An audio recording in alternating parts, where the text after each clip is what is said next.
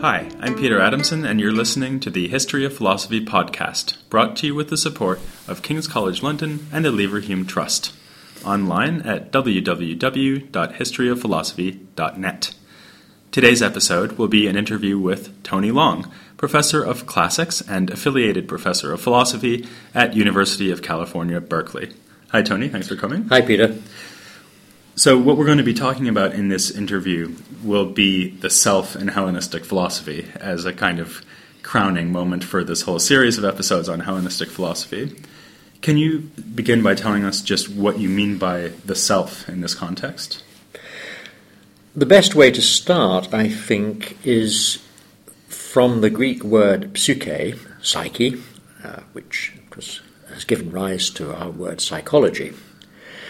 To go back to the very beginning of our recorded literary history, in the poems of Homer, in the Iliad and the Odyssey, psyche is what leaves the body when the person dies. Psyche in the Homeric poems is something like a ghost, except that the ghost that survives the death of the body is what we might call an ex-person. The reason I bring this up is because self, I think, in the Greek context that we're going to talk about, is primarily thought of as something like the person, the character, rather than the fully embodied human being. It's an aspect of the human being, what we might call the mental, the moral, the psychological aspect of a human being. Just as I might say, John is an amazingly strong character, but did you know that he's been a terrible asthmatic all his life? So when we draw distinctions between body and mind, self is going to figure on the mind side. And would you say that for most speakers of Greek, the word psyche would have meant something more like that and something less like soul, which is how it's usually translated in, say, Plato and Aristotle? Yeah, the problem with soul, of course, in English is that we don't really have a contemporary use for soul. We talk about soul music. We can still use old expressions like keeping body and soul together, but in everyday life, soul has really vanished. When I was a student, I was asked to write a paper on psyche in Plato without using the word soul, which was quite a good exercise.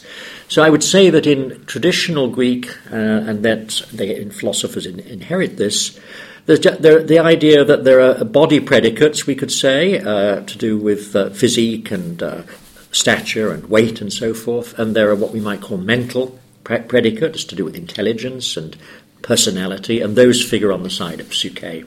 I guess that in the context of Hellenistic philosophy, that contrast might be somewhat problematic because, of course, the Epicureans and Stoics are materialists. Right. Thus, they wouldn't think that there was, or at least it might seem that they wouldn't think there was a distinction to be drawn there between the mental and the physical.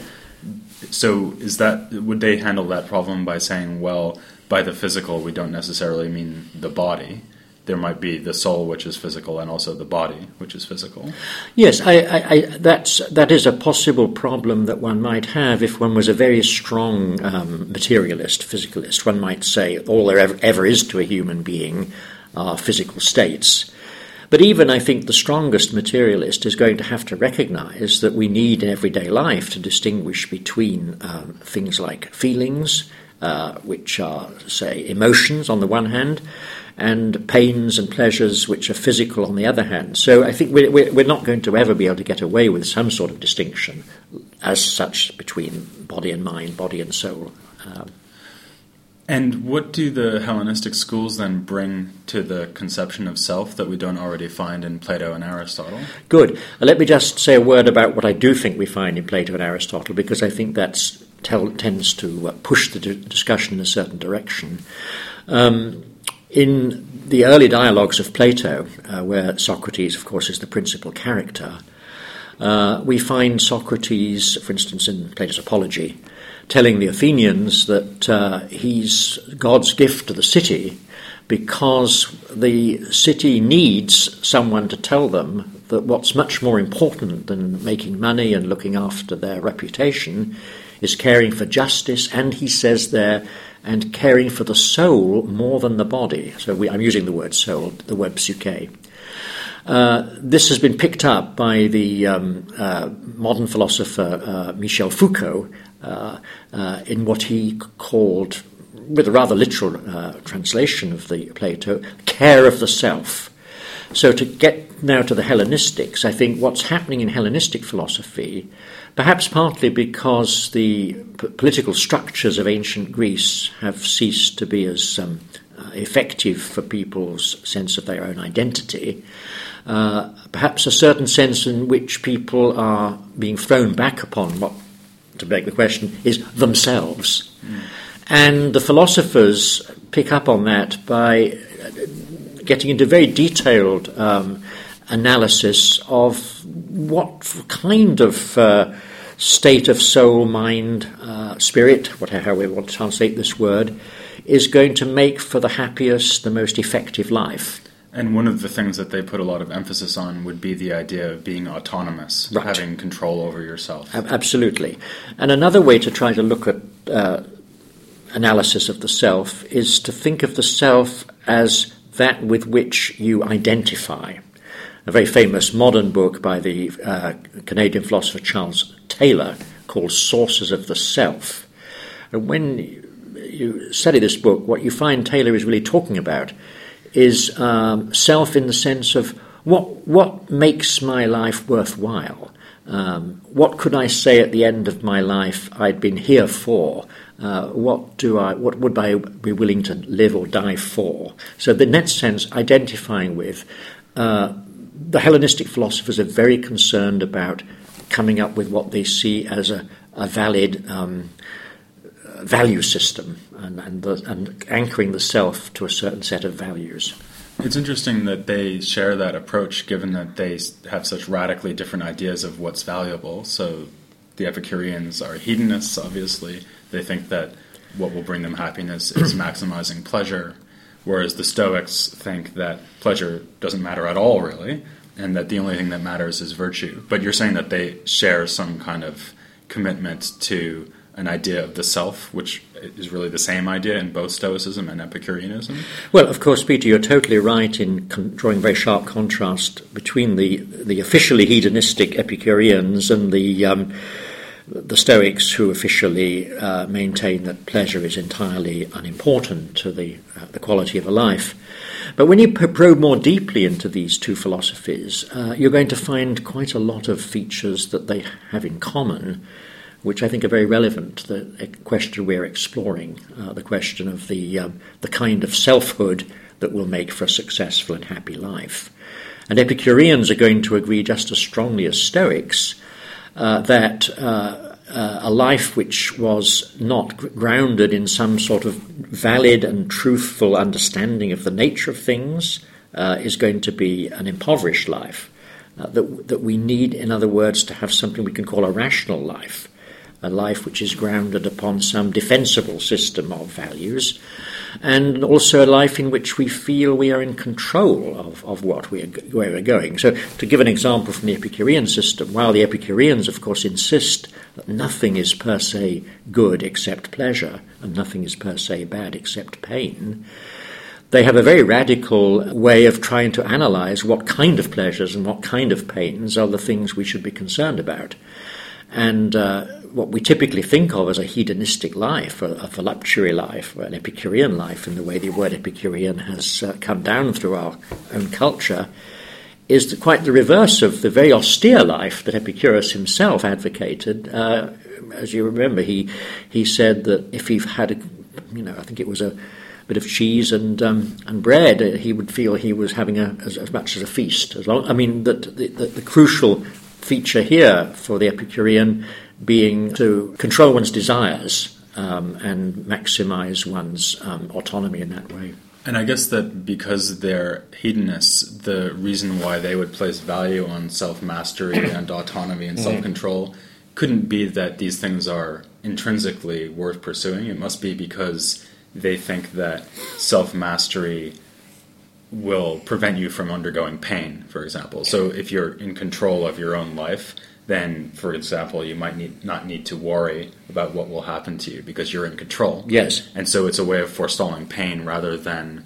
putting the value on self-mastery as such. Do you think that's fair? The official bottom line would be exactly as you say. I'm not sure in the last resort whether the Epicureans are entirely consistent. There are two areas, I think, where critics have perhaps said that they're really pushing the limit here as far as hedonism is concerned. One is over the theory of friendship, because the Epicureans seem to say that what we need friends for in the first instance is our own self-advantage. Friendship begins with utility. But friendship, according to some Epicureans, can then flower into something which is valuable for its own sake, even to the point that an Epicurean is prepared to die for his own friend. Actually, then, if you think about the Stoics, there's a problem maybe in Stoicism as well, something I haven't really talked about much in the podcast so far, which is how the Stoics think they should relate to other people. Mm-hmm. Because in the Stoics, especially, I guess, the Roman Stoics, you have this great emphasis on the idea of the agent's autonomy and their independence. Yet the Stoics also seem to want to say that it's important for us to have relationships with other people, and not merely because it would be vicious to treat other people wrong, but also because there's some actual value to the relationships we have with other people. Is that right? Yes. Seneca is interesting in this regard. He's perhaps, of all the Stoics who survive, the one who has the deepest and most interesting things to say about friendship. On the one hand, and this picks up on your first point, the Stoics are very concerned to insist that if you can truly live the Stoic way of life, all your reasonable desires are going to be satisfied. You are self-contained, you're self-sufficient. You won't be having to look over your shoulder all the time to think about things you're missing out on. So, for instance, he says that the wise man being the Stoic ideal, even on a desert island, would be completely happy. But does that mean that he wouldn't prefer to have friends? No, it doesn't mean that he wouldn't prefer to have friends. He would prefer to have friends not because he needs them, but because if he has the opportunity to have them, then the friend and his own virtues would somehow set up a kind of symphony. It's as if friendship is a requirement of Stoicism, not in the sense that you need a friend in order to fulfill wants that you have, but the true Stoic life is a sociable life. And of course this would be, I think, true of all ancient philosophies. We might want to consider about Plotinus here, might be somewhat different, but Stoics, Epicureans, Platonists, Aristotelians are all very much more concerned, I think, than modern moral philosophers are, where the typical question is, what's the right action? Much more concerned with what would make mine a fulfilled life. I guess that you just mentioned Aristotle, and I guess that there's an interesting possible contrast between the Stoics and Aristotle here. I mean, you just said that the Stoics would encourage us to have friends because we could set up some kind of symphony of virtuous action. Yes. And that sounds a lot like Aristotle. Yes. But on the other hand, it's hard to imagine Aristotle saying, well, look, in the last analysis, friends are indifferent, but we should prefer them the way that we should prefer health. So are the Stoics really just going to say that a friend is a preferred indifferent the way that money or health might be? No. The material we have on Stoic friendship suggests that true friendship is actually a good, even in the strict Stoic sense. The strict Stoic sense is that the only things that can be strictly good are virtues and things that are related to virtue. So virtuous character. And a true friend for a Stoic would have to be another person with a virtuous... If you yourself had a virtuous character, how wonderful that would be, your friend would also, to be a true friend, would also need to have a virtuous character. And in that sense, they say that friends are external goods. And I wondered what that could mean, because surely all goods for a Stoic are strictly internal. Well, I think it means that they're external in a very literal sense. You and I are external to one another. In that sense, the friend is an external good. But to be a good friend, he has to have the same kind of virtues that you have. And so this comes back to my symphony point. There's going to be a kind of congruity of minds.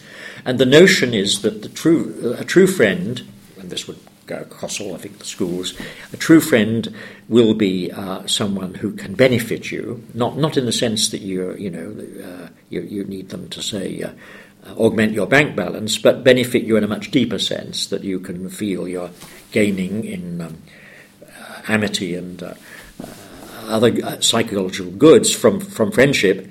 And it's only virtuous friends who could therefore help each other, because virtue intrinsically is something that is beneficial to you. Maybe we could extend that to look at something else I haven't talked about a lot in the podcast, which is political philosophy in the Hellenistic period. Because certainly in Aristotle there seems to be a very close connection between friendship and political union. Now, the Epicureans famously aren't very much in favor of political engagement, so maybe we could focus on the Stoics. How would they extend this idea of virtuous friendship into the idea of political union or political action, or would they not do that? I think, I think they would extend it. People often, I think, misunderstand the Stoics, because the Stoics were rather in the habit of trying to divide the world into two categories of persons, the truly virtuous and the non-virtuous. And then they got into paradoxes, because they said, well, perhaps there never have been any truly virtuous people, so everybody is non-virtuous. And so then if you say, well, the only true friends can be virtuous friends, there are no friends. Yes, there are texts which put things in an extreme way like that, but I think this is meant to be sort of challenging rather than the end of the story. And so there can be gradations of friendship, just as in Aristotle. Aristotle talks about utility friends, pleasure friends, and virtue friends. So the Stoics would agree that just ordinary people can have friendships of a certain kind, and no doubt what would make those friendships true friendships would be in some sense approximating to the ideal friendships. And in this sense, political friendships would be, of course, perhaps a lower form of friendship, but they would be certainly a necessary thing for society to work at all. There have to be social groups and bondings between people. And in fact, the Stoics even sometimes talk about being citizens of the universe. Yes, right? Absolutely. So that to some extent there must be a feeling of union with not just all other humans, but with everything. Oh, absolutely. And so, but it just tails off, so that I have a greater, if I'm an Athenian, I should have a greater feeling of union with other Athenians than I do to people from outside Athens. And ultimately, and again, this of course is again a very different, I think, way from looking at how we relate to things than, say, in Christianity. I mean, to say you're a friend of God would perhaps almost seem impious in traditional Christianity, whereas comes as a very natural thing to the Stoics. Does this actually have any concrete political ramifications? I guess what I mean by that is, does it tell us what a Stoic-minded politician would actually do? Or does it just say, well, when you're in political affairs, bear in mind that you have this kinship to other people? Good question, and an answer I can give in some depth, I think, by reference to Marcus Aurelius. Marcus Aurelius, as many of your listeners may know, was himself, of course, not only the most powerful figure in the Roman world in the 2nd century of our era, but he was also a really committed Stoic. And we have his own reflections on what it was to be a ruler and a Stoic ruler. And of all the ancient Stoics, he is the one who emphasizes what he calls one's social or political nature. He seems to Aristotle had already said that human beings are political animals, meaning political not in the sense that they want to get into parliament or something like that, but politikos in the Greek sense, being a member of a polis. And it's fascinating, I think, therefore, that the Roman emperor, who probably in many ways was an incredibly lonely figure, was at the same time someone who had this intense feeling, not of sort of being bonded in the friend sort of hail fellow well met sense to other people, but that this is his role. His role is to be sociable to people, finding out the best what would be in their interests. So in this sense, I think of all ancient philosophies, Marcus Aurelius perhaps would come closest to someone we might think of as a truly, benevolent person The 19th century English essayist Matthew Arnold described Marcus Aurelius as perhaps the noblest figure in literature, and then went on, I think, rather to spoil it by saying if only he could have had the benefit of Christianity, how much better he'd have been off. But an idea that would not have appealed to Marcus himself. No, I guess. Indeed he didn't. No. I guess one other thing that springs to mind here is that if you are committed to this idea of kinship with all other humans, you might think that one particular ancient institution, namely slavery, is something that is pretty questionable. Yes. Stoics, of course, have an interesting way of looking at this. Well, both schools do. I mean, let's just start with the simplest. To mention the Epicureans. Epicurus, of course, founded his school as a garden community, and then after his death, other such communities spread up in the Mediterranean world. And one of the interesting things about those communities was that they admitted women and slaves as it were, as full members of those communities. In the case of Stoicism, Stoics liked to take traditional words like slave or wise or foolish and give them a special kind of colouring.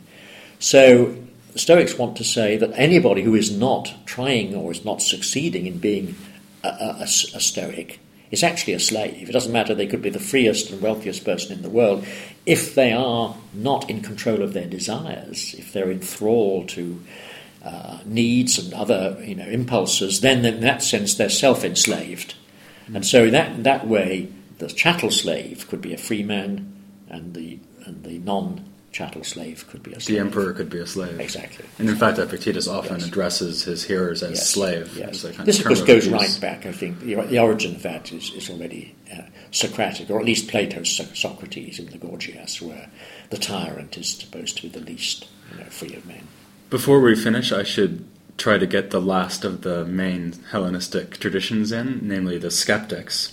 And I guess you might think that the skeptics would have very little to say on this topic of the self, because they don't have anything positive to say about any topic, just by the nature of their philosophical persuasion. But it seems to me there is a question here, because the skeptics, in a way, are, you might say, alienated from themselves. They're walking around acting like normal people, seeming to have beliefs, and yet they claim not to have any beliefs. Yes. So do you think that the skeptics, in a way, have a problem with some kind of dissonance or tension within the self?